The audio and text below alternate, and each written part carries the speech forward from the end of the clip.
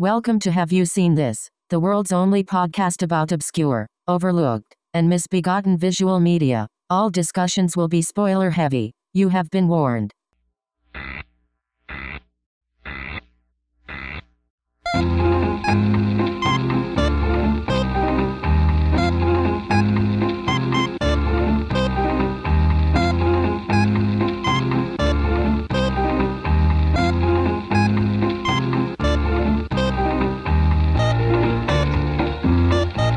Welcome to Have You Seen This? It's Jen. And Tim. And we have a guest this week. One of our favorite guests. She's beautiful and smart, and she has a new channel on YouTube called Hyenas and Gin with some really interesting video essays. I just watched the one on Full Metal Alchemist, and, I'm not even an anime person, and it's a really dope video. So check them out. It's Emma. Thanks for coming back on, Emma. Hi, thanks for having me back. Yay. Kind of, given the material. Yeah. If only we could meet under better circumstances. I know. I blame myself, though, because I know I was always trying to, schmooze my way onto your podcast. And I was always like, well, if you ever want to talk Ralph Bakshi, I would be down. And the monkey's paw, it curled. It's true. You had suggested this movie a while back, and then I thought, hey, we need an end of the month free episode, and everyone's heard of this fucking movie. I don't know how many people have actually watched it.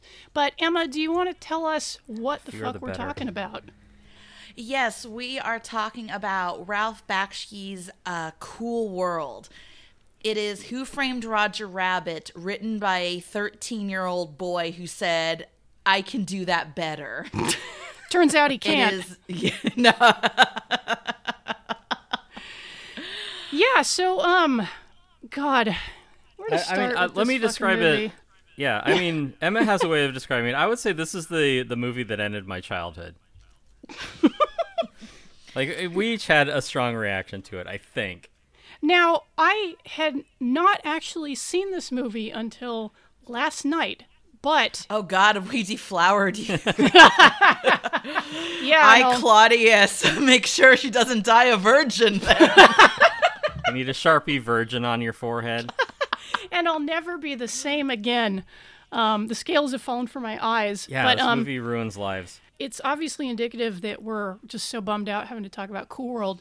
Now, as I mentioned, I had not actually seen this movie until last night, but Tim, the way that you put it, I really want to hear your story about young Tim seeing this movie. I hate this movie just on a personal level. I think that the thing that we've talked about, offline is that it's not a terrible movie. It's not a disaster. Mm-hmm. I think that the thing that Jen and I agreed on is that it's mostly, more than anything, it's a waste of your time. But for me, being a 14-year-old kid, I'm super into Tiny Toons. I'm into Teenage Mutant Ninja Turtles. I love Who Framed Roger Rabbit. That should be the primo demographic for a movie like this. Right? Yeah. I was super into cartoons. As a kid, and a tween. There's a. Not just Tiny Toons, there's a Toon role-playing game. I was able to, corral my friends into coming over and playing that once. At least you have friends. Yeah. So yeah, that was my thing. And then, of course, I'm like, hey, another movie about, cartoons. I love cartoons. Let's, put this on. It's going to be, something wild and wacky and interesting, but just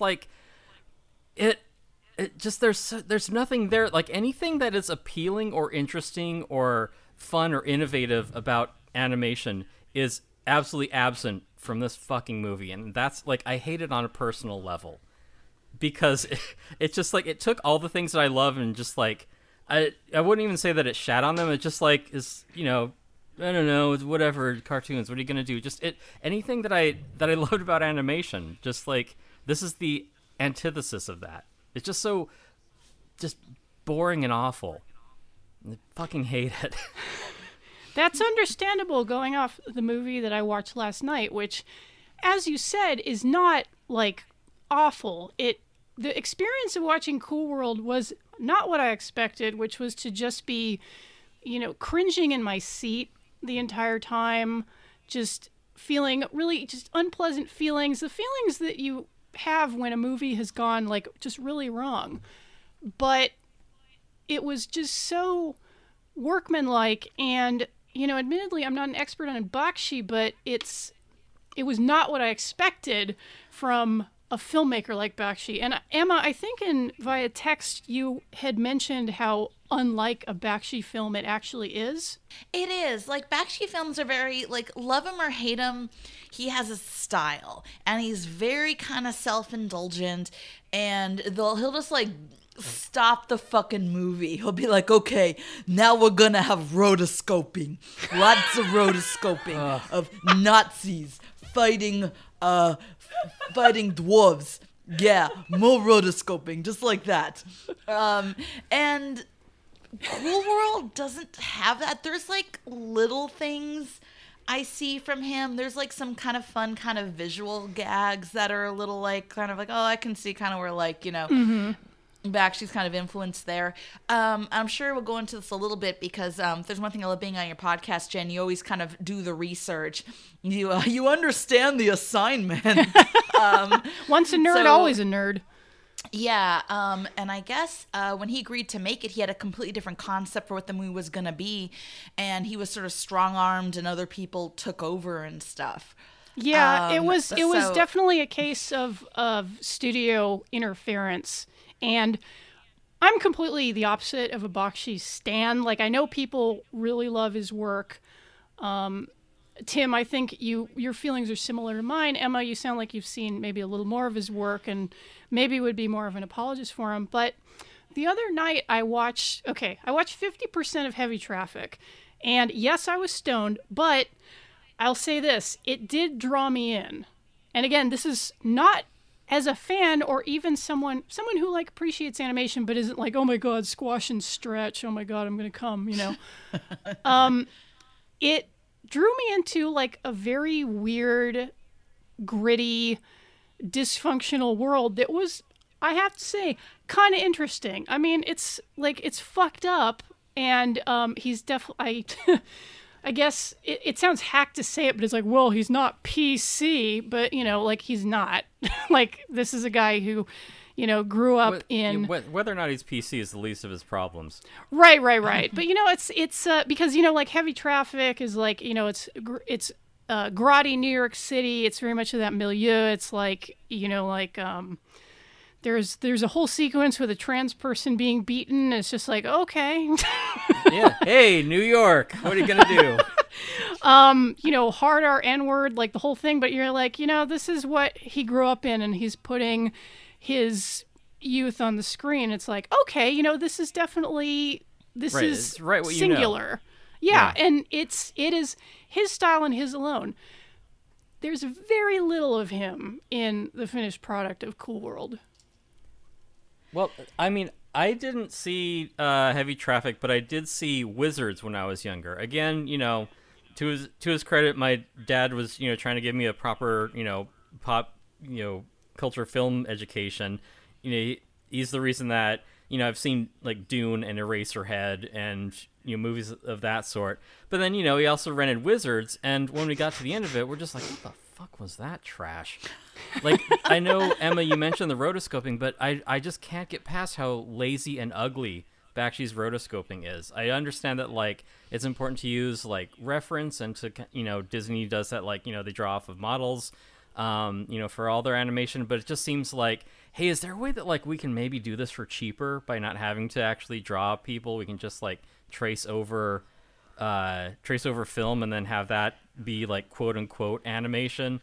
Like, oh yeah, and that's like kind of like, to me, like watching it, that's like a staple of his work, where he either has these kind of like I mean, he worked on Mighty Mouse, almost like Mighty Mouse-esque, but kind of weird cartoonish characters, or just the laziest rotoscoping you've seen in your motherfucking life. There's just no like no shading to it. Yeah, it's just like, oh, this is a person, so give them just kind of that like beige pink tone, just it's flat, and just everything it's just one outline around them, and just like put at least like pretend to put some effort into this. And I think like that's probably the thing that I'm just as a child fan of animation, what I find so offensive about his work, just like I think on a technical level, is that it's so like empty. And it's so workmanlike. It's so slipshod. I don't have enough like adjectives to describe how much I despise the man's work. Yeah, and the thing about animation is, we've talked about a couple of the giants of feature animation before in the show. Like we're talking about Bakshi, and before we had talked about Richard Williams. And I feel like there should be a happy medium between the two, because with Bakshi you might get very lazy, rushed animation, all rotoscoped. I keep thinking of his version of Lord of the Rings, which just is one of the worst looking movies I've ever seen. Oh, bad. I mean, they did it. I know that it was a money issue, but just watching it is like, come the fuck on. Like the Balrog is made out of boxes or some shit. This is ridiculous. And I can't. I can't restate enough my disappointment at Wizards. Not just like the production, but also the like story arc and just the characters. Fuck, I hate that movie. Right, and I'm not that familiar with Wizards. I think I watched like part of it at your place once, and I had the same reaction, like, what the fuck is this? But the point I was going to make is, if you kind of take two extremes, which is Ralph Bakshi and Richard Williams, I feel like there should be a happy medium between the two, where Bakshi you get Thief like the Cobbler, Bakshi you get like the lazy rushed rotoscoping, and then with Richard Williams you get stunning, like 2 minutes of stunning animation in about 10 years. It's just this endless set piece.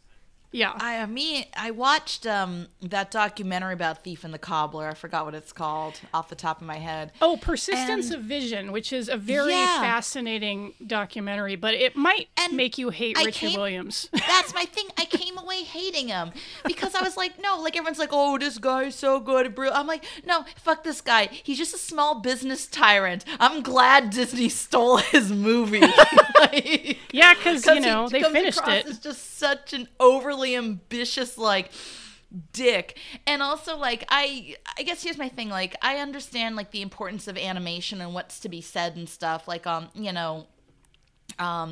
like Who Framed Roger Rabbit, like that swinging lamp, and just it's not necessary, but it's just you watch that and the shade going on and off Roger Rabbit because the lamp is swinging and all that shit, and things like that. But like I'm also like, I don't know, but I also feel like you need a story. Yes. Yeah, like that's like, and he doesn't. It's like, oh, look, the thief, and you went through, and the patches moved with him, and I'm like, okay, but like, what are his struggles in life? What does he want versus what does he need? Yeah, the thing that what's the climax? Yeah, I think the thing that I came away from that is that, yes, just these interminable set pieces where it's like, look, I'm animating every one of these hundreds of of just barely perceptible lines to make this whole thing work, and I'm like, yes, but I'm not entertained by it. Yeah, like that's good that on a technical level you're able to do this, but yeah, Emma, like you're saying, it's like, why do I care? Yeah, which is why he was an incredibly prolific commercial animator. He turned out dozens, maybe hundreds of commercial projects for clients, and I think that was because he didn't have the final say on when it was going to be finished, and he couldn't just kick the can down the road the way that he did not only on Thief and the Cobbler, but another movie that we've talked about in the program, Raggedy Ann and Andy, A Musical Adventure. Both features were taken away from him. And jumping off of that, to get back to the ostensible director of the movie that we're talking about, Ralph Bakshi also kind of had this movie taken out of his hands, and I feel like it was probably a number of different factors, and I am absolutely not going to go to bat for the studio in this case because, look what they hath wrought. They did blindside him with a new script apparently on the first day of production, which is probably why it the product does not resemble in any way like the story that he originally pitched to them. Yeah, the screenwriter can test that, but then it becomes kind of a he said, she said. Yeah, he said, he the said. The thing, too, about the script, though, is, like, in terms of, I mean, there's a lot of problems of Cool World, but the story feels edited. There's all these things that kind of pop up at the end and characters and stuff, and you're like, what? Which, I don't know. And I think that's weird because objectively, this could have been, I don't know if Cool World could have ever been a good movie. I mean, what's the plot? Like I said this on Twitter. It's an isekai, which, if you're not a weeb like me, it's a plot where a loser falls into a magical world where an anime babe wants to fuck him, and that's the plot of Cool World. A guy goes to a magical world and he has an anime waifu and he's not allowed to fuck his waifu. You could have had a story with it. I don't know if it would have been good or whatever, but there's just 50 fucking things going on. And then there's like Brad Pitt's story where like that's the interesting story. Me and my partner are watching it, and the first live action scene with him coming back from the war and his mom getting killed in a motorcycle accident is pretty well done. You're like engaged. Yeah, and it's the only good part of the movie. You're like, oh, what's going to happen to this guy? No animation. Nothing. Yeah. Nothing's going to happen to this guy. His it's funny. Severely curtailed. Other than it just being like, I'd rather live in the cartoon world, even though he doesn't really seem to like it there much either. Yeah, and it's also really not clear what exactly, apart from Hollywood, played by Kim Basinger, and Gabriel Byrne's character, the cartoonist Jack Deebs, it's like, they want to fuck. Like, that's their motivation, pretty much. But the problem is that like those character traits are like pretty well outlined, but it's like, what exactly are the rules of this world again? And the barrier between the cool world and our world full of noids or non-animated people. Yeah, and the thing it could have been called Nopes. Noipes. Now I'm sad because it would have been a good acronym. Noipes.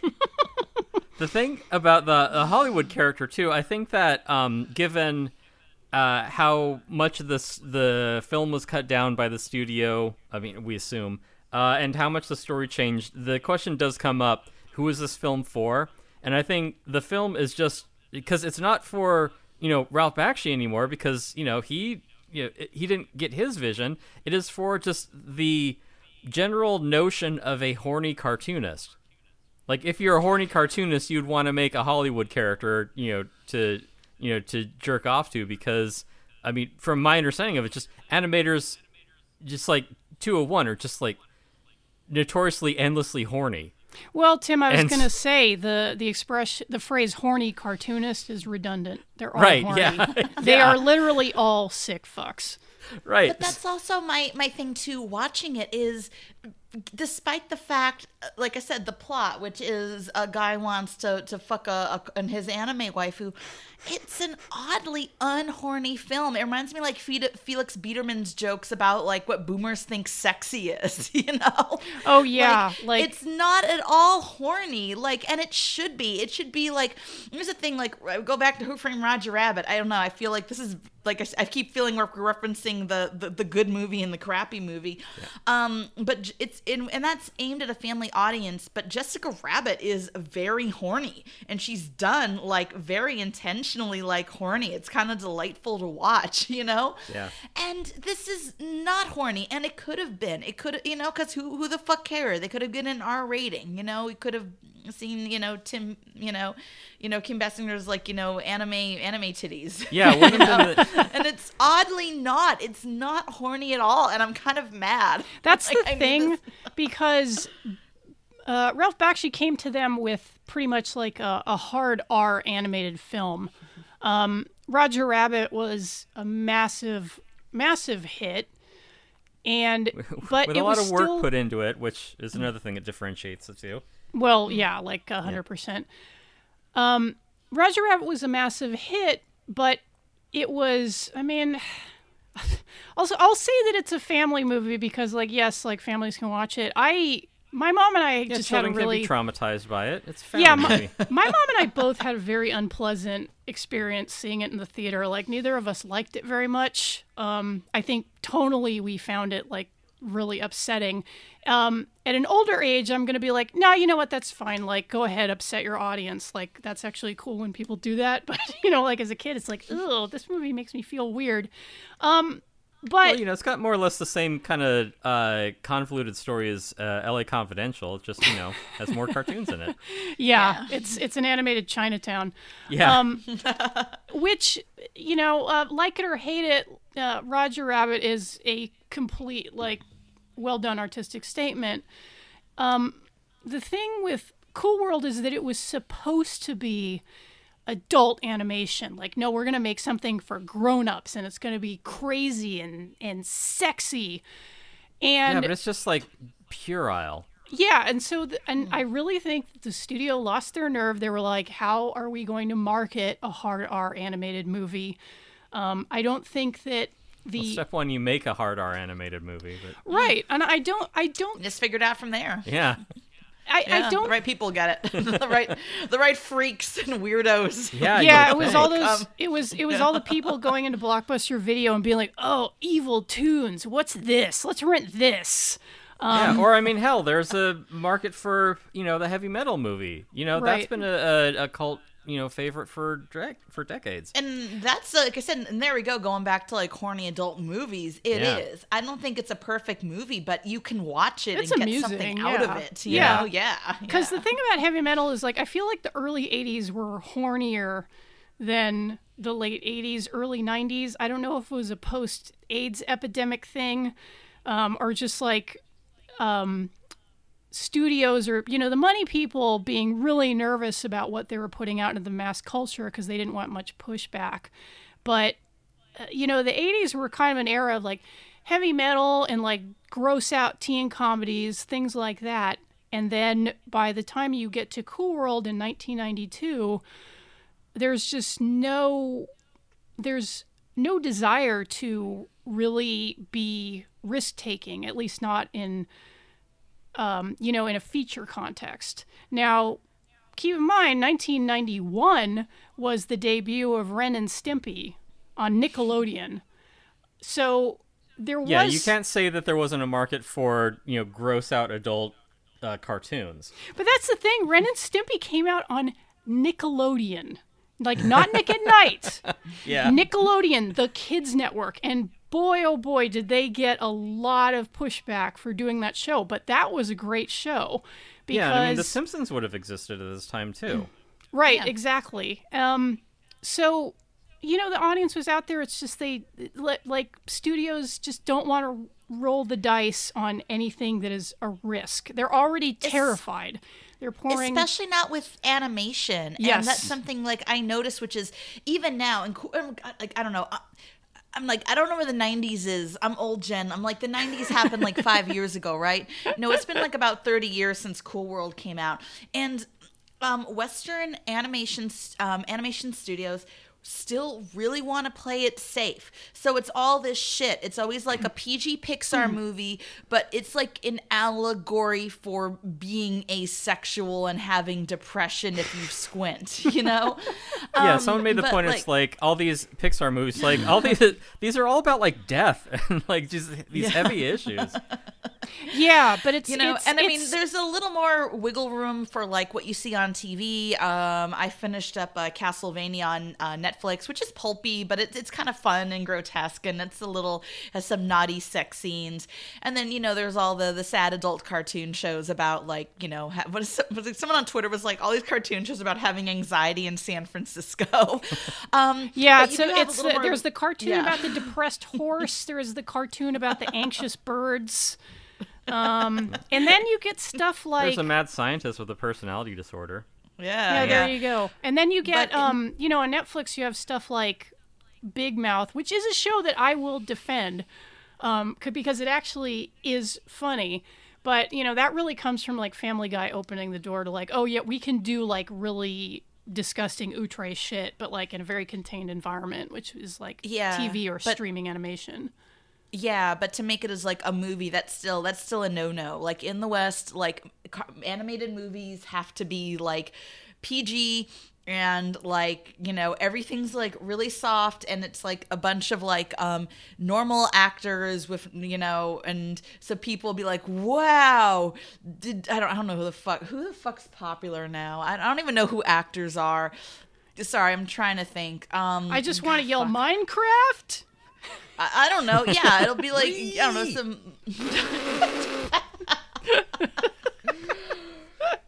I don't even know what actors are, man. It's been a weird year. I'm like dropping the ball on my Jason my Isaacs, improv. is that a name? There we go. Yeah. Yeah, Oscar Isaac is the yes. voice of this donkey.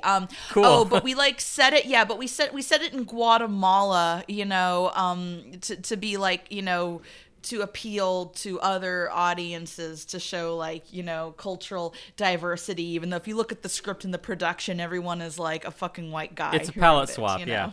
yeah. Yeah. That's really It's all true. window dressing. Yeah. And it kind of it goes back to something which Mike Stoklasa pointed out years ago in the Plinkett Star Wars reviews. Like, people got mad at him for his take on race in the Star Wars prequels, but he was pretty much right. Like, this wasn't I'm just gonna say it. Not a lot of black people like Star Wars.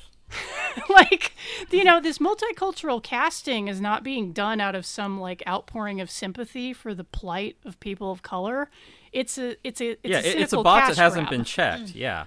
Yeah, and kind of the end result of, you know, a lot of social media campaigns and stuff like that, you know, like your Oscars So White and stuff like that, they quite correctly have pointed out how white Hollywood really is, but it's like, okay, we're going to give some plum roles to some extremely well-known actors of color. We're going to make like we're going to have a black Mr. Darcy, you know, or whatever in Bridgerton, but nothing about the environment of Hollywood, either socially or in terms of labor, is going to fundamentally change. Right, and the other thing too that I noticed in fandom, because, you know, I've been in fandom a long time too, is that, you know, there's a while where it's like, you know, the you know, the powers that be, you know, woke up and they're like, oh, women have a lot of money that we are not getting. We need to appeal to them more. I hear they can have their own bank accounts now. Yeah, what is the world coming to? Yeah, We need to empty those bank accounts. Now, to bring it back to Cool World and to go back to something Do we have Emma to? mentioned. Let's keep talking about how Hollywood won't take real risks in an old animated feature. This one is like Astro Zombies, in which we'll spend like half an hour talking around the movie because we're like, Just oh, have anything but. what Yeah, the could we? fuck do we could we- say? But can we talk about like Watership Down or When the Wind Blows or Grave of the Butterflies? ooh, let's talk Fireflies? about Belladonna of Sadness. Yeah, like you can do good You can adult do- animation. You can, but like I said, it's you can and it's possible, but studios are scared. Right. That's what it comes Yeah. down to. They're all fucking cowards. Well, yeah, like it takes. Can I do my Mr. Plinkett thing? You do it. Okay. All right. It's okay. I'm a coward too. That's my favorite one of his. You gotta whisper it, because you're deeply ashamed. The word is. I just got excited to say it. Yeah. The word is tishi, or disappointed in the cooking of the duck meat. I love 10-year-old jokes. To go back to something which Emma said about this movie being intended as a quote-unquote horny movie, but just not making it, it's interesting to me how there's obviously a direct line from the Warner Brothers and Tex Avery type cartoons of the 40s. Oh, yeah, I To did. Cool I World. watched a great documentary about Tex Avery. And yeah, like that whole like Wolf Whistle thing and something else that I forgot. It's just like, yeah, we owe a debt to Tex Avery as a horny cartoonist. Like, Yeah, good for and him. Yeah, and so to that end, they're literally horny wolves in this movie, but as Emma pointed out to me over text, like, it's just like a shitty cycle of wolves twerking. Yeah. It looks Oh, terrible. Is like, you know, they go to the club, and that's the thing, I guess, which is like, in my head, I'm like, okay, if this guy's sucked into an animated world and it's called Cool World, and it should be crazy and bombastic and just like a visual overload. And they have no budget. So when he goes into the club for the first time, it is those Tex Abrams, like it's 2 frames. It's like that little, it's like that little drawing thing where you have one frame with the ball going up and one frame with the ball going down, back and forth. And Was it like a loading animation? Yeah, these little wolves doing a loading animation, and you're supposed to be like, wow, this is a crazy horny club. Also the fact, and this is something like so glaringly obvious, is they have to like make a real world set for Brad Pitt and Gabriel. God, well, I get so mad he doesn't pronounce his name the way it's spelled. It looks like Brine. It should be Brine. I'm mad. Anyway, just call him Claudia Black. Yes, Mr. Right, Claudia Black. That one's for Tim. So Mr. Claudia Black and Brad Pitt, anytime they're like kind of focused on Cool World, there's like a really shitty set that's been built. And the set looks like that rock the kids have to climb up in Nickelodeon Guts. It looks so bad. Yeah, it's just, printed foam core. Yes. It's painted with neon for like it's a haunted house or something. Yeah, and like there's neon in the background where like I remember, in the club specifically, there are 3 panels of all this like, wild neon, and I'm just looking, I'm like, I know that they reuse those in some other scene. I'm not going to go back and look for it, but I know that like these are just like repurposed filler that they use for all the different Cool World shots. Yeah, they have a lower budget than an episode of Legends of the Mayan Temple or whatever the fuck it was. And I just remember too, by the way, that from that documentary about Tex Avery, which you should watch, and we'll link to it or whatever. The quote unquote other thing that I couldn't remember, his contribution to pop culture via animation, it was the phrase "What's up, Doc." That was the other thing that I couldn't remember. Yeah, what's up, cock? Yeah, exactly. So, that and, the horny wolf. Like, you can make interesting, engaging things with animation. So why the fuck didn't Cool World? And yeah, Emma, what you're saying about, Cool World has got to be like this crazy, like, out of control place. And the only way that actually conveys that is he'll shoot a boring scene of 2 actors on a cut rate set with cardboard cutouts, as the scenery. But then he just, like, shits animation all over it, just to like it. Since we're borrowing better comics material, it's like Patton Oswalt's bit about doing punch up for animation, where it's like, hey, can you take our like boring, unfunny cartoon and like just write in some jokes that people, characters that you'll never see are just gonna shout off screen. Like, that's what Bakshi is doing to like try and infuse some kind of coolness into the Cool World scenes. But, like, it is just so, like, it's this meaningless, distracting chaos that it's non sequiturs of, like, cats being, like, crushed by safes falling from the sky, and, like, a mouse getting hit by a hammer. And I was telling Jen the little crying bunny that Jen puts in anytime like a conservative is whining because Starbucks made him put a mask on.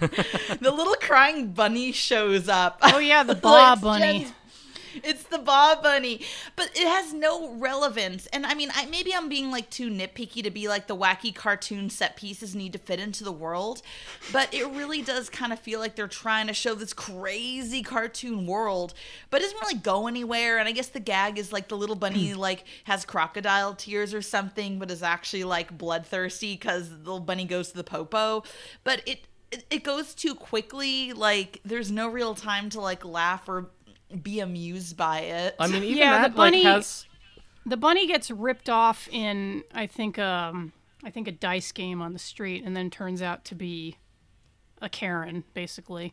Yeah, goes to the cops and go ahead, Tim. Yeah, and that dice game is like a total non sequitur. Like we're introduced to this gang of 4 animated characters who I guess like.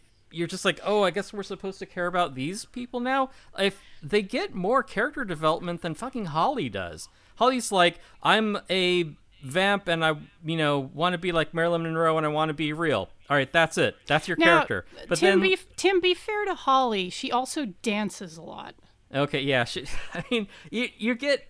I mean... not to damn with faint praise, but I mean, Zev is a better developed character from Lex than Holly, could ever aspire to be. And they're both like one-dimensional cheesecake.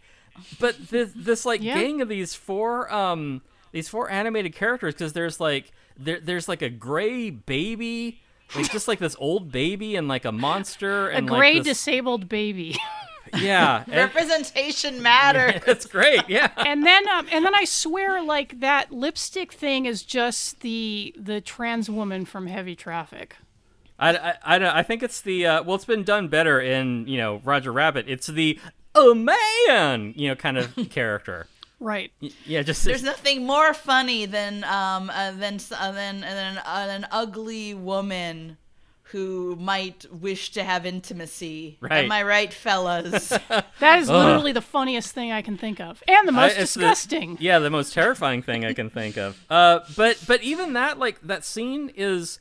It contributes nothing to the plot, but at least it does have its own arc. Like there are characters who undergo a change for whatever reason. The thing that I'm most offended by is all the like interstitial animation. Because it isn't just the scene of characters interacting. It is a scene of like an alley where the main characters leave in a car. The car clears the shot. We see a mouse get attacked by a cat.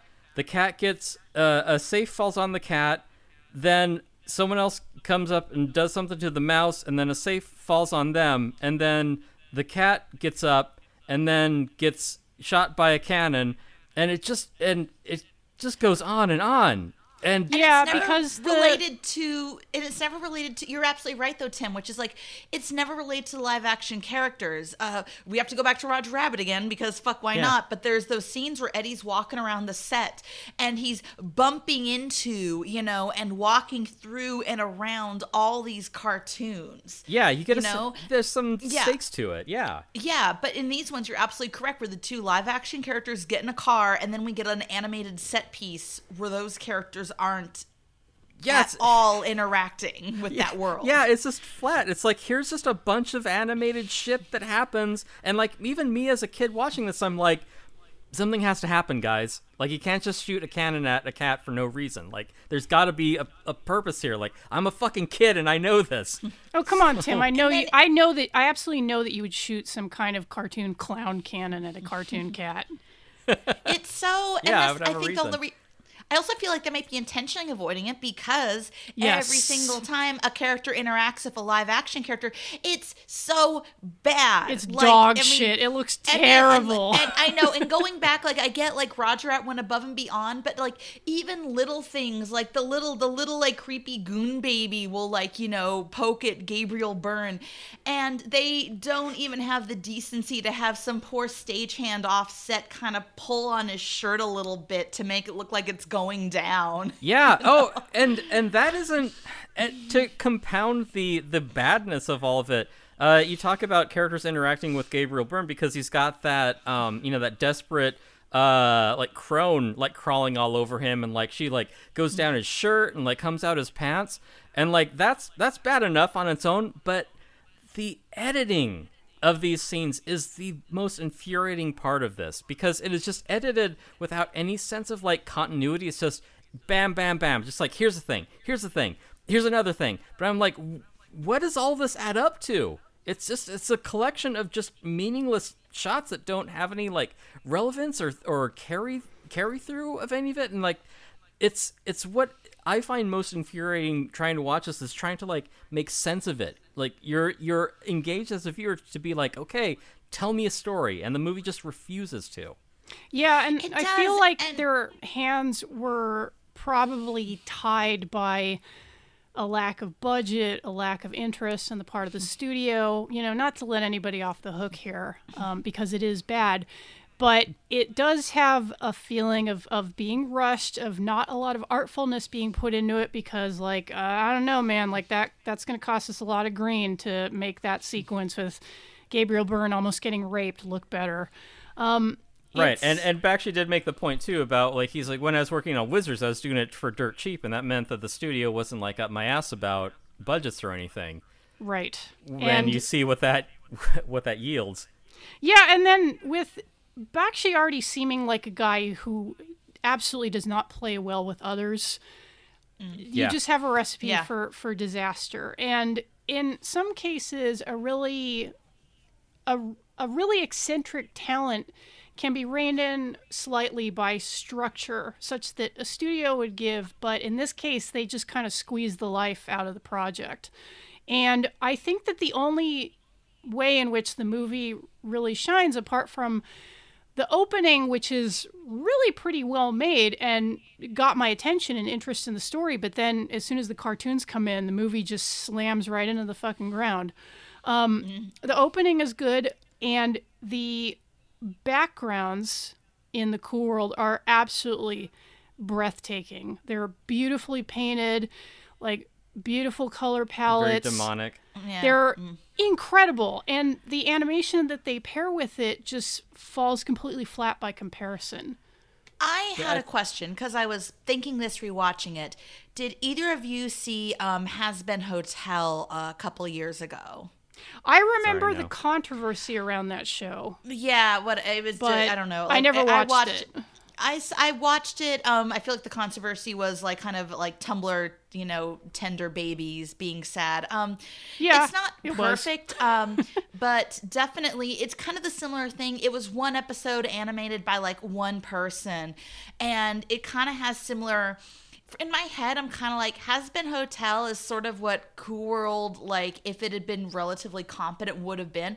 It's definitely kind of aimed at a younger audience. It has a lot of a very clear Jonan, like, Vasquez kind of a Johnny homicidal maniac influence in the art and kind of the Slightly. kind of edgy, yeah, violent kind of humor, but kind of Has Been Hotels like these really crazy over the top kind of violent, intense, cartoonish, like the city. And like I said, I do not think at all it was influenced by Cool World, but I definitely kind of got like similar vibes in terms of, you're right, like kind of the dark, like kind of edgy architecture that goes on in the backgrounds, and the one thing that clearly somebody put some time into.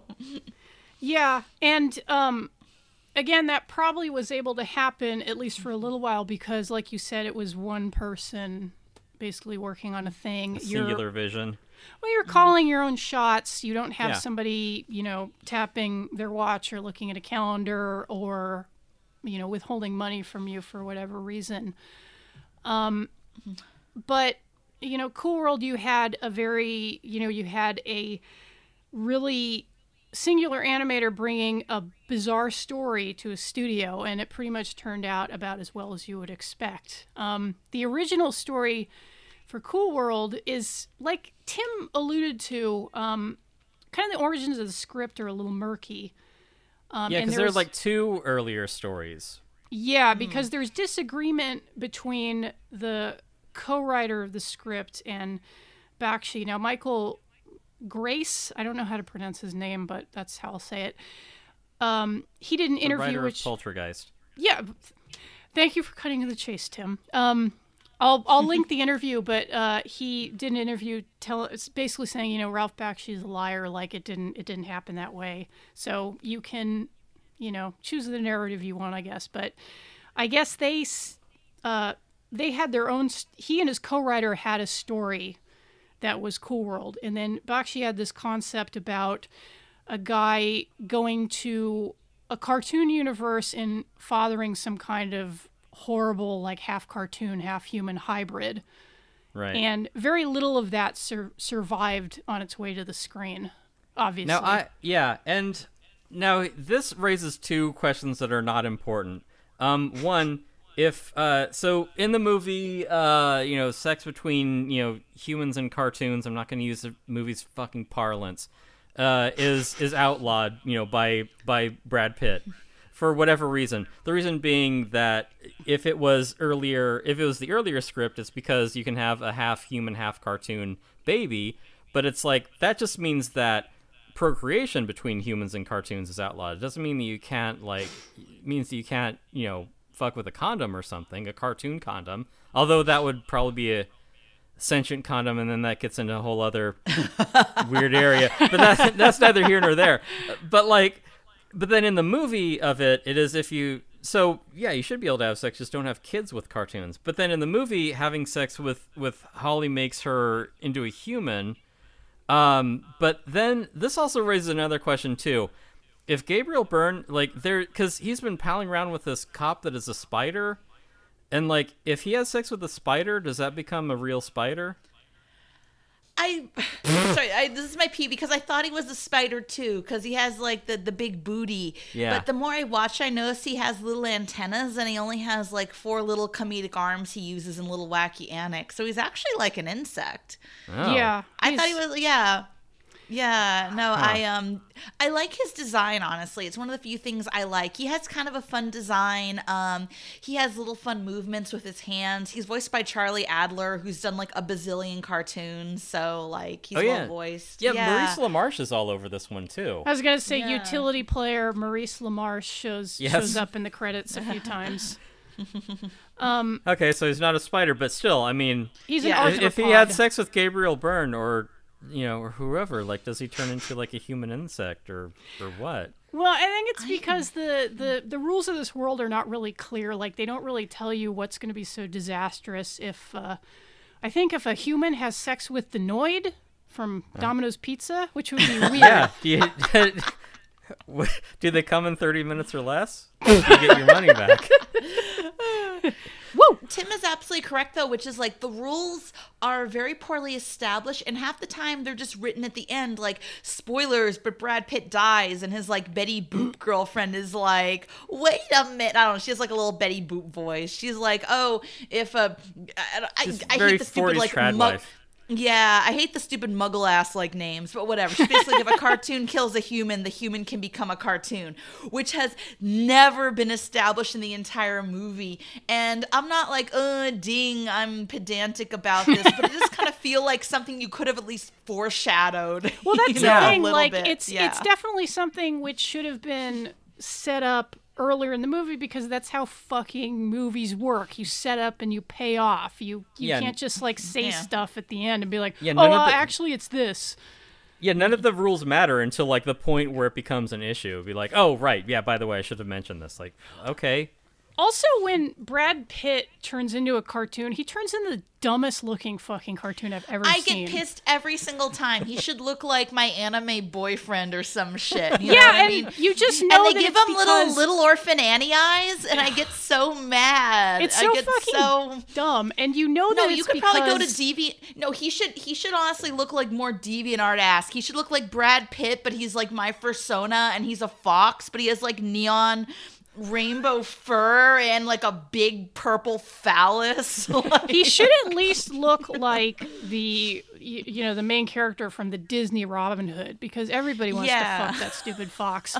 And you just know that the reason that design is so shitty is because everyone who fucking worked on this movie was like, oh yeah, I love drawing sexy girls. I just love animating sexy girls. And then when the point came when they were like, okay, draw like a really sexy male character, they just went, well, okay, but I'm checking out at 5. Like, either way. Like, yeah, like a sexy man. I've never heard of such a thing.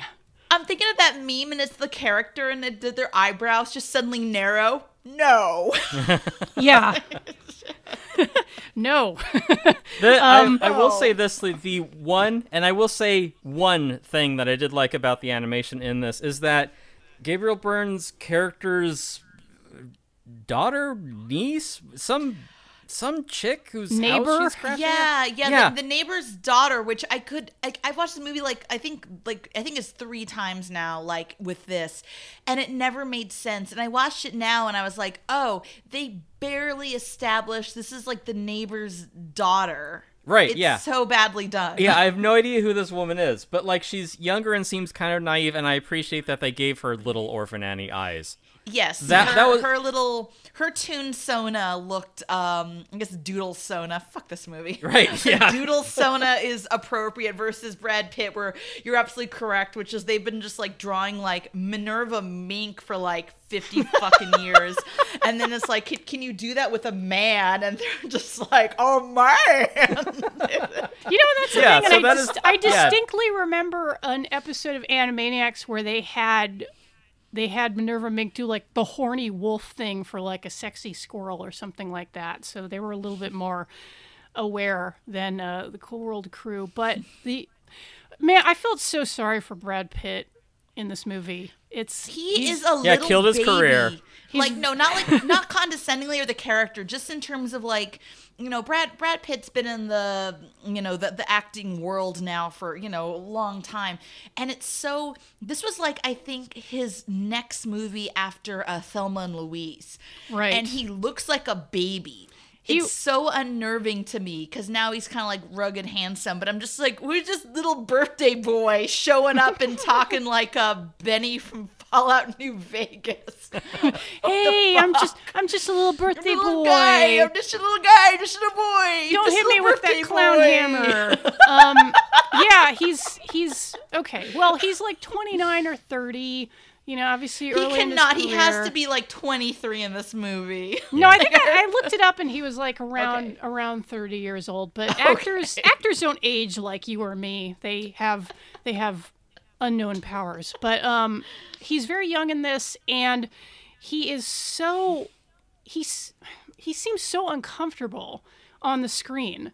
Like, and it's because he's interacting with the ping pong ball and the stick or whatever. It looks like dog shit. Bold of you to assume they even had something to figure out where his eye line was at, Jen. That's true, like him because it looks putting terrible. his arm around like his wife or whatever, his girlfriend. But like you can see right through that. You're just like, oh, there's Brad Pitt like pushing his like elbow up into the air on stage. Yeah, it looks so stupid. They really tried though, and yeah, like his eyes are rarely in the correct place. He seems really uncomfortable with the process. I think it slightly prefigured what would happen to the actors on the Star Wars Lord prequels. of the Rings, yeah. Well, and yeah, like the editing again, I can't hammer on that enough because also like you talk about because they're trying to limit the amount of Brad Pitt interacting with the cartoons because it's so bad. But like there's a scene where he's walking around fucking someone's apartment, it doesn't matter, and like he like looks over like this one cardboard cutout at the back of the stage, and then it like cuts to like 3 flies playing a poker game or something, and then it cuts back to him. It's like, don't ever have any of these things interact, just have him look at something, cut to something somewhere else, and then back to Brad Pitt. It's too bad because that's a little bit of a funny gag, is like a tiny housefly card game. But whatever. Yeah, I can't get past the editing. It's so infuriating. No, and it's a potentially funny cutaway, but it doesn't really work because nothing in this movie really works. It's all very hastily done. It doesn't really tie into the story or develop further the cool world itself. It's all just there. Yeah, speaking of things that don't tie into the story, the spike that is established and then forgotten for 2 acts. I don't know what the fuck it was supposed to do. I don't know. Yeah, and they kind of, it's giving them too much credit to say that they put a lampshade on that, because even like that mad scientist at the end is like, hey, the spike does what it wants to. It has unknown powers. It's like, you can't just fucking hand wave that. Here's what bugs me, which is when the little cartoon guy shows up. I forget if him. No, Brad Pitt says it. Brad Pitt's like, me and the little cartoon guy have been like trying to make sure no one gets a spike for ages now, and I'm like, that should be your movie. I don't care about Gabriel Byrne trying to like fuck his anime wife who like, I'm like, this story about like a World War II vet who like suffers a horrific loss and then goes into this like weird cartoon world and is kind of recruited to prevent like chaos from unleashing. That's probably a pretty proficient story, you know? And like, and I would watch that. Yeah, and Gabriel Byrne's character isn't developed beyond just being a horny putz. Right, he's in jail because he killed someone, but he's also a cartoonist, and there you go. Yeah. And the thing about what was it? The thing about like the cool world itself too, like it exists as a literal place that you can get to by the spike like tearing a hole across dimensions, or in Gabriel Byrne's case, you can just kind of go there accidentally and come back somehow. All right, I don't understand the rules of that. Yeah, like, it's implied. Sorry, finish what you're saying, Tim. No, but like the other thing too is that there isn't even any like metaphorical thing of this like being a fugue state of Brad Pitt's character, or like, you know, him going to his happy place or preferring to live in a fantasy world. There's no like metaphorical reading of it. It's just like, oh, I'd rather live in this literal cartoon world rather than the one I came from. It's so lazy and flat. I feel like any animators or cartoonists who might have worked on this might have been a little uncomfortable about exploring that theme of, hey, like, I'm actually living my life in a world that's completely fictional and avoiding the real world. It's a shame because that's an actual story. Right. No, and to the movie's smidgen credit, like, Brad Pitt does have a line where his trad Betty Boop waifu is like, don't go back there, or I forget if she no, that's it, she's mad he's going back there. And he does have regrets, and he's like, this world is terrible, like, that you can, when you die, it's for real. But going back, I feel like Brad Pitt should be the main character because his story is interesting, and clearly, like you said, like the topple of like, do I stay in this fun, crazy world with like, you know, awooga girls and, you know, little weird, you know, right, like diaper monsters and shit, you know, like, you know, or do I go back to this real world which is full of like pain and suffering and like irreversible loss? That's a story. Yeah. You know? Yeah, that's an actual choice. It's that, you know, leaving, you know, childish things behind and, you know, accepting, you know, facing uncomfortable truths, or just, you know, living in a fantasy world forever. Yeah, which I guess, you know, that didn't resonate with anyone.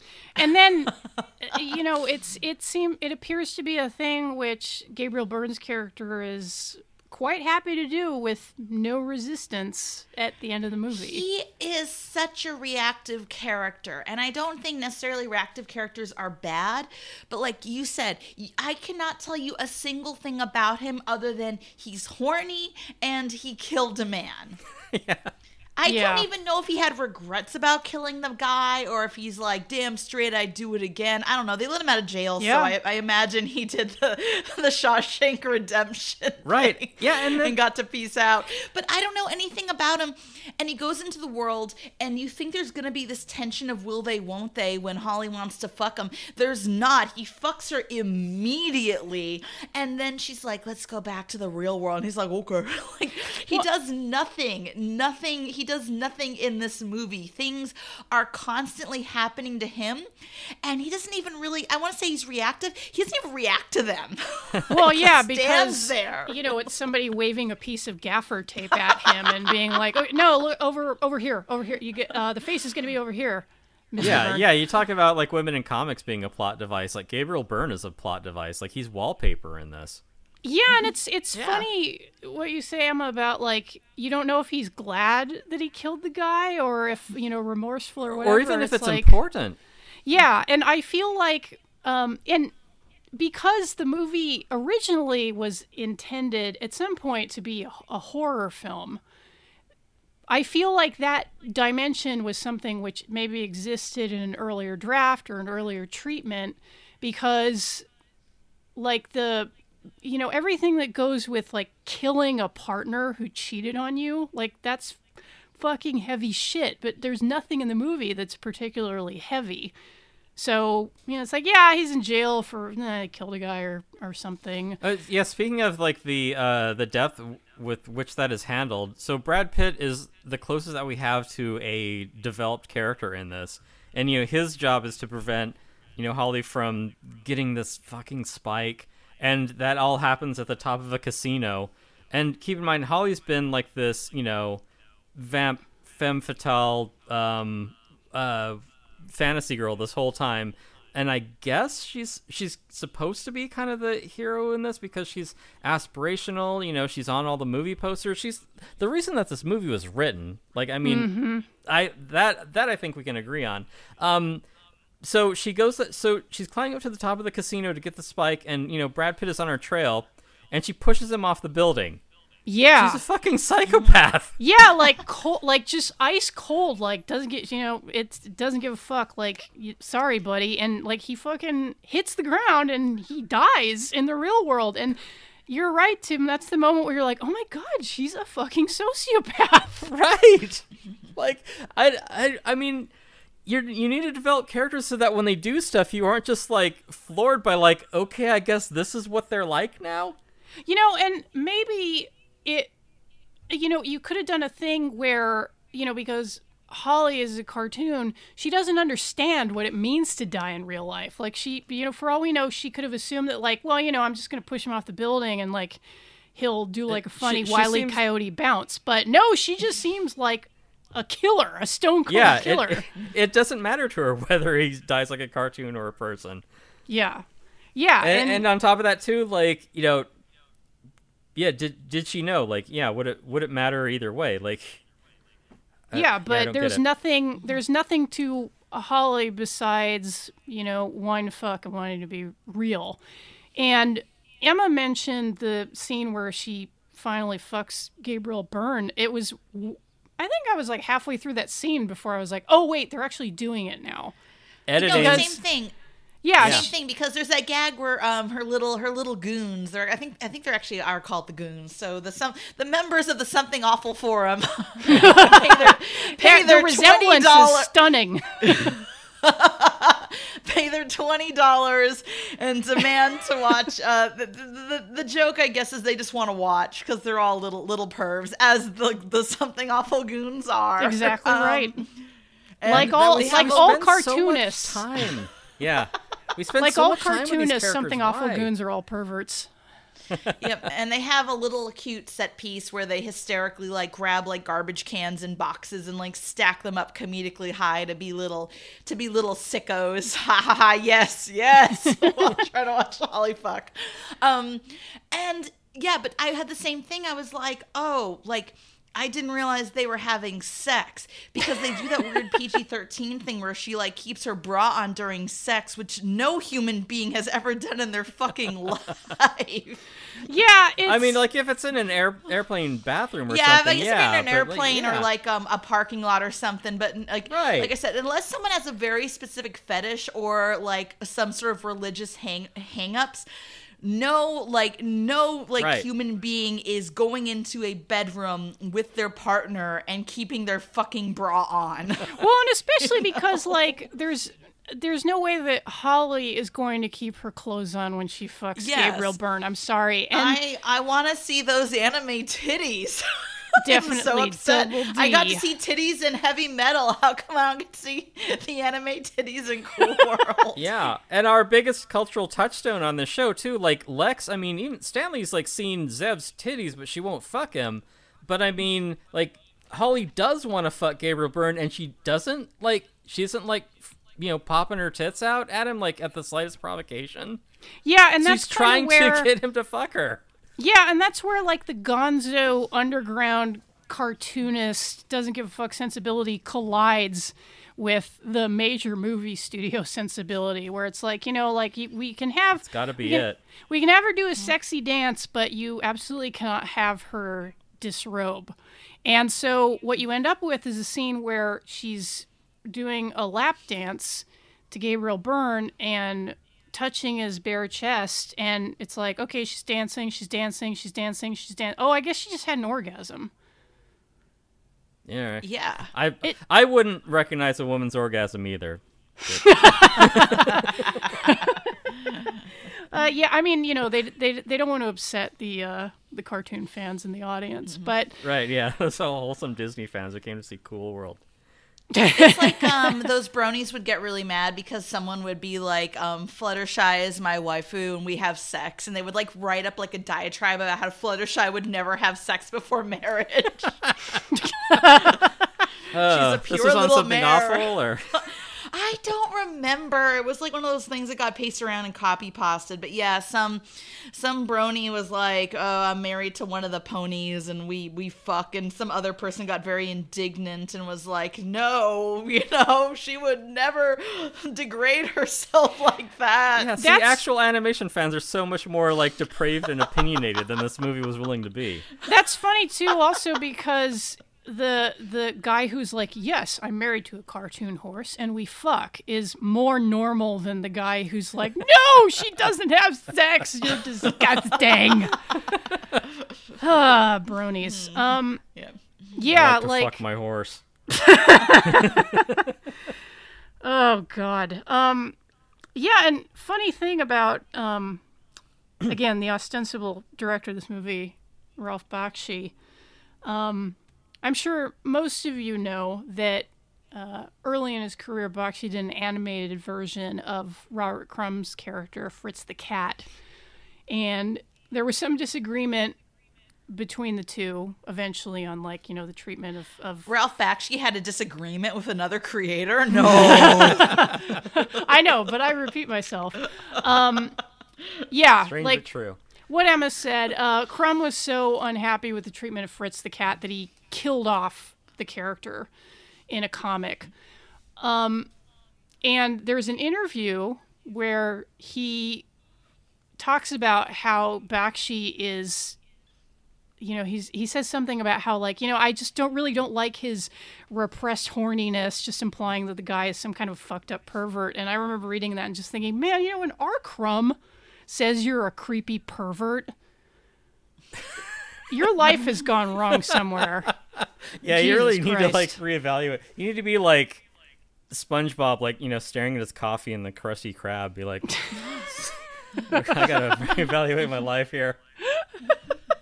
Yeah. So, and there might be a lot where it might be that Bakshi is just really difficult to work with, and that has a lot to do with why the movie went south. I might give him a little bit of a pass on this one because, like, there are very few people who can fight a movie studio and win.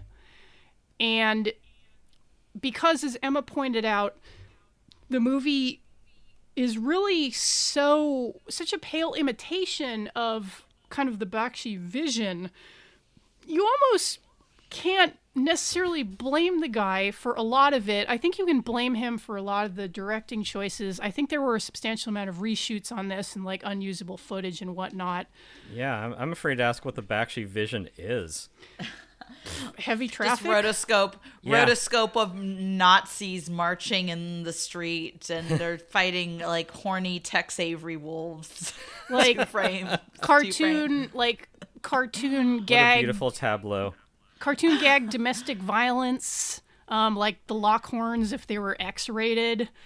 Probably a little more transphobia as well. Yeah, something like Wow. that. And like I said before, I did get sucked in to Heavy Traffic despite not being a Bakshi fan. I might even finish the rest of the movie. I probably will be stoned. I don't think I'll be watching Cool World again.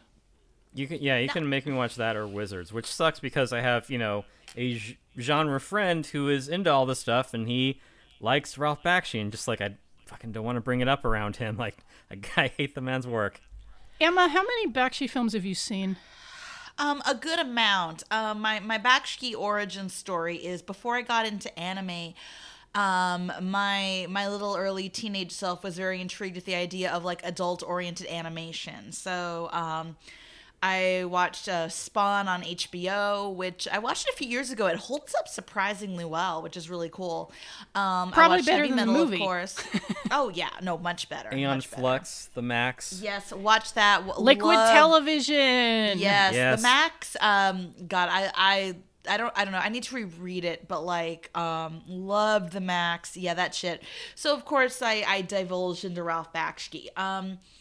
Like I said, like you all said, he has a vision. His stuff is, even if you don't like it, it's interesting to watch, sometimes. So I've watched a good amount of his things. I'm trying to think. So Wizards, Heavy Traffic, Fire and Ice, I feel like I'm missing one or like American a couple, I guess. Pop. Yes, and that is the one I will like sincerely like be like, no, it's good actually. That is the one I will like honestly like defend. That's funny because I rented it once and could not finish it. But No, and like it's here's my thing though about it. Like I will personally like defend it or be like why I like it, but on the other hand, it's also peak Bakshi. It's like I don't need a plot. I just need rotoscoping of people dancing the swing music, and I'm just like, wow, this is brilliant. You know? yeah, But And I'm like- there's aspects of it I like, but I don't think anyone else has to like it. Right, and maybe it is good, but I mean, like I'm 0 for 2 with Bakshi, and at this point, I'm like, I'm just wasting good time after bad, to go back and like maybe explore the rest of the guy's work. I mean, I did that with Von Trier's body of work because I'm on the fence about him, but at this point, I'm just like, I don't know what I'm gonna get out of watching the best Ralph Bakshi movie. yeah, and I did take a look at his most recent animated work, which is it's not feature length. It's I think a little less than half an hour, and it's called the Last Days of Coney Island. This was a project that I believe he kickstarted. It's on YouTube, so you can check it out. And I did actually like the aesthetic, which was kind of like I don't want to say Pollock, but like that kind of that era of painting. All of his really grotesque kind of twisted characters, and the same thing he does with dialogue, where he seems to record dialogue like almost at random and then animate to it, so you have these weird disjointed conversations. I think it's the kind of thing which would be fun to watch stoned. It's less than half an hour. It's not coherent. That's like a thing which you've said a lot about his movies. Like there doesn't seem to be a story. I mean, okay, like maybe it's like a tone poem about Coney Island or something, but I didn't watch it and go like, wow, like I really underestimated this guy. Like this is a really a complete holistic work. It's like, no, it's like, all right, that's kind of a cool look. Like, good for you. Yeah, it's like I get what you're saying. I don't care, but I understand what you mean. Yeah. Yeah. No, and I like that you both say that because it's like, yeah, like you don't care, have to like it, but you get what he's, what he's going for. Cool World, you're just like, what? Yeah, who is this even for? Who's gonna pay for this? Yeah. It's not for, like, the studio didn't get what they want. Bakshi didn't get what he wanted. The writer didn't get what he wanted, because his name is on it. And yeah, so it's like, who's this movie even for? It's not for grown-ups. It's not for kids. As we learned from Tim, it's not for teens. Yeah. God. Still mad about it. Like 30 years later. Yeah, and I don't even know, like when you get in deep into fandoms, you will run into stans, people who will apologize for even incredibly flawed or just plain bad work. But I don't know, does anybody spend any energy trying to defend Cool World, or is it indefensible? More fools us, like, for doing an episode about it. I had a coworker when I worked at Universal Studios who really liked it. That's so She weird. had done, but to be fair to her credit, she had done every single drug known to man and just liked things that were kind of like crazy and neon. And I asked her once and she said that's why she liked it. And going back to, like I said, me like an American Pop, it was like, I don't have to agree with you, but I respect where you're coming from. Yeah, like in terms of something that you just kind of put on to experience while stoned, I mean, all right, if you have kind of like basic taste. No, I don't. I mean, like I said, she was not to, like I said, not to go into like this girl. Like I worked with her and she was chill, but like we had in-depth conversations or to really judge or critique her merit. But she didn't really strike me as someone who was super in-depth or interested in like kind of like, art or kind of indie TVs and stuff. And I highly, highly doubt she ever actually watched Cool World in like any state of sobriety, Yeah, and sorry, Tim. No, I was gonna say, yeah, and as for me to weigh in, like, I know animation. I know what I like. I know what I like about animation, and Cool World doesn't have any of that in it. Yeah, That's it. I would say, and since I'm always the one on the show who's like, well, let me think of something nice to say about it. I would say that the backgrounds are very well painted, and it's got kind of a banging soundtrack. Okay, I will say that about the soundtrack. The soundtrack is great. It has a lot of great artists on it. It's got Ministry. Yeah, Ministry, which is unexpected, to say the least. It's got, My Life with a Thrill Kill Cult, which, they also, were great on the Crow soundtrack. The Crow soundtrack being just, like, a perfect album. What's it? Electronic, the side project between, Bernard Sumner from New Order and... Neil Tennant? Neil Tennant from Pet Shop Boys. I laughed when I saw It's got that. Moby. Yeah. I laughed when I saw the electronic song on the soundtrack because I was like, man, like this could have been like a really Tim movie, but they fumbled the ball on that. Yeah, and a Tim movie is a pretty low bar too. I mean, like Black Dog and Mad Dog Time, I guess, are like the two like touchstones for what qualifies as a Tim movie. Wagons East. Almost Heroes.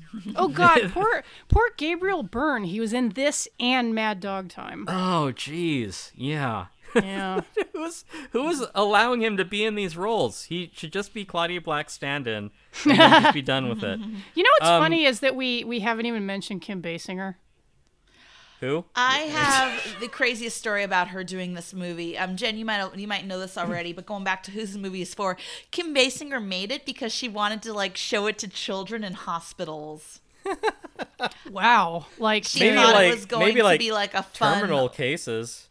That's a fucked thing to do to somebody who's in palliative care. I'm sorry, that's not a death with dignity, Kim. I mean, Maybe this will finish him off. She looks good. I remember a review where. And I don't remember if it was probably an LA Times review because that was what I read back in the day because I think Calendar was right next to the comics section.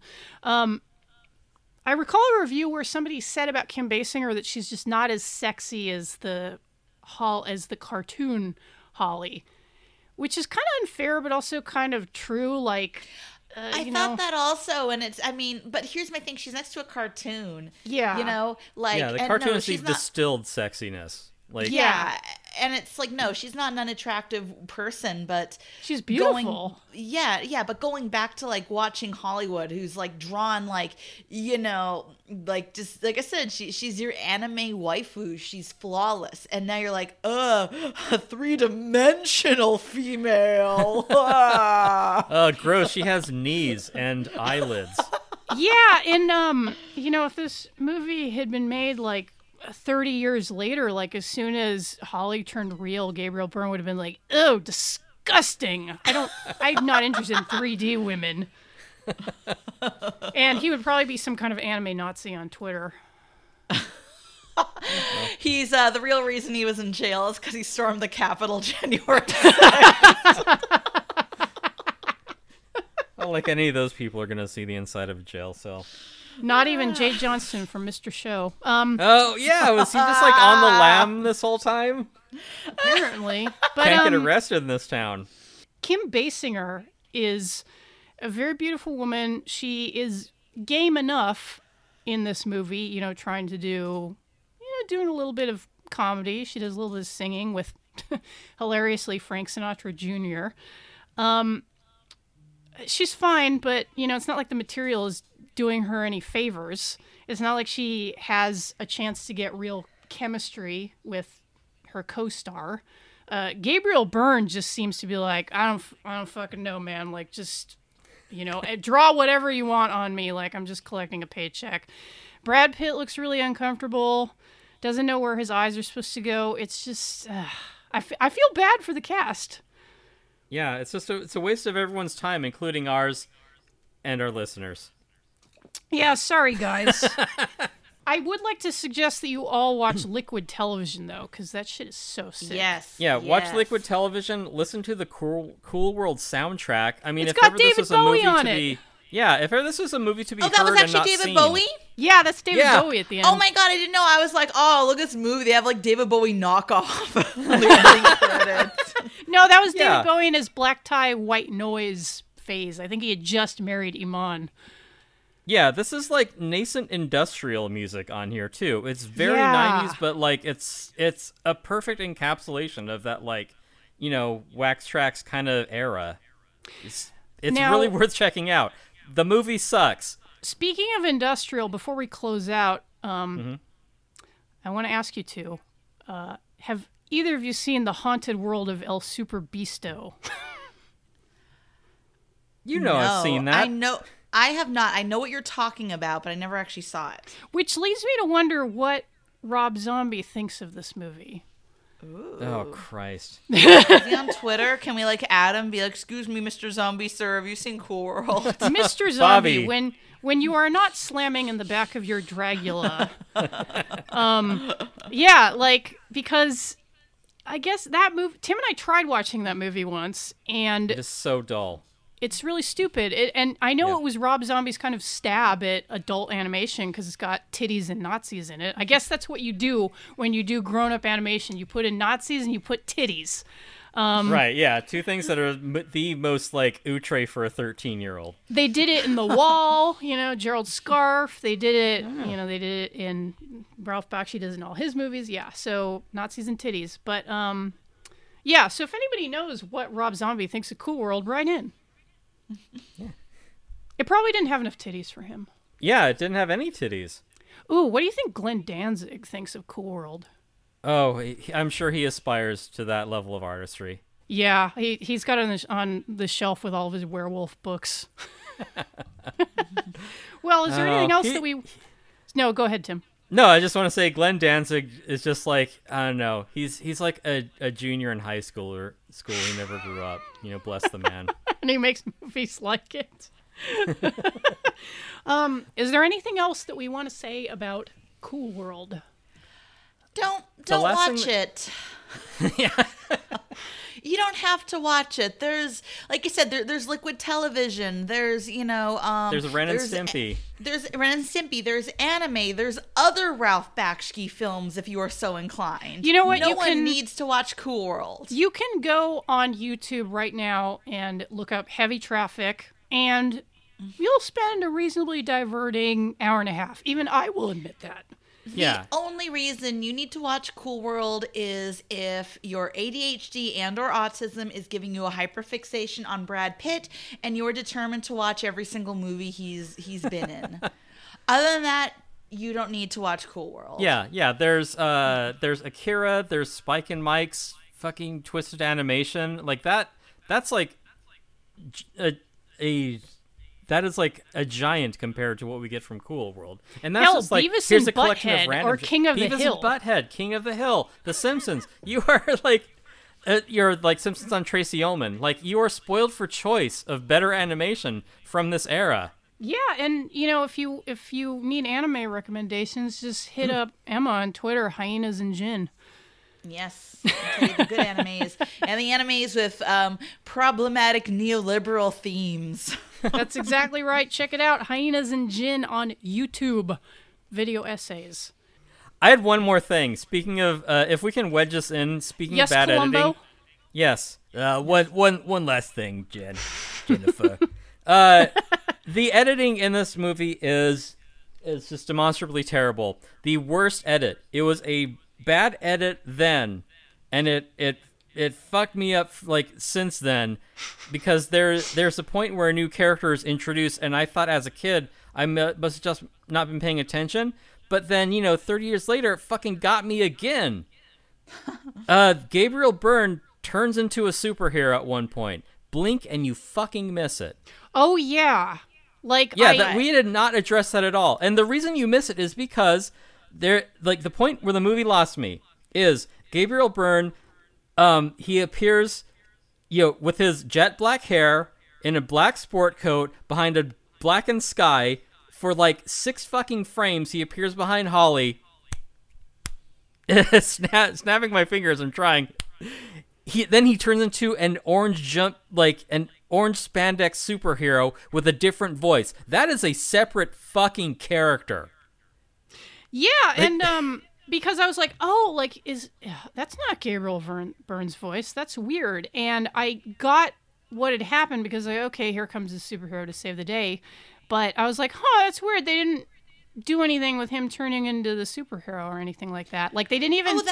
You know how they could have faked it? They could have had him walk into there could have been a cartoon phone booth on the roof of the hotel. There could have been fucking anything. And he could have walked in and then walked back out. And that actually would have been pretty funny. Yeah, and they do that thing, though, and it bugged me. They're like, he's going to be who he always wanted to be, a hero. Yeah, I'm like, this has never been established. He killed a man. That's true. Because he's never been heroic. He's always just been like a horny dork who was like, hey, I'm out of jail. And who, by the way, like, really got back on his feet extremely quickly after being in jail for murder. Like, he had a fully furnished house to go to. Yeah. And they did that Patton Oswalt thing I was talking about earlier, where it is the, like, mad scientist off screen being like, oh, he's fulfilling his destiny of becoming a hero, because that is not shown by his actions. Like, it is not established. It's just like, look, we just need to, like, dub this in to, like, cover up this one plot hole. It's kind of what they had John Candy do on the movie Hot to Trot. Like, they had a really stupid talking horse movie, and he basically ad-libbed all the dialogue himself. Well, you know, I guess if you don't have a funny movie, that's why you bring in a and it worked really well. I guess we need to cover that one then. I mean, you had great lines like about Mr. Ed. You'd be moving your lips, too, if some stagehand was shoving a carrot up your butt. Is that apocryphal, or has that been verified? I do not know if the horse that played Mr. Ed was ever sodomized with a carrot. All right, well, we'll answer that and then put that up on our Patreon.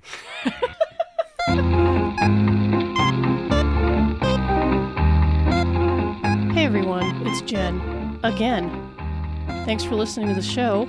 If you like that, why not check out our Patreon? We're at patreon.com/haveyouseenthis. And for a pledge of as low as $2 a month, you get a whole 2 extra bonus episodes a month. So check us out there at patreon.com/haveyouseenthis. Thanks again for listening, everyone.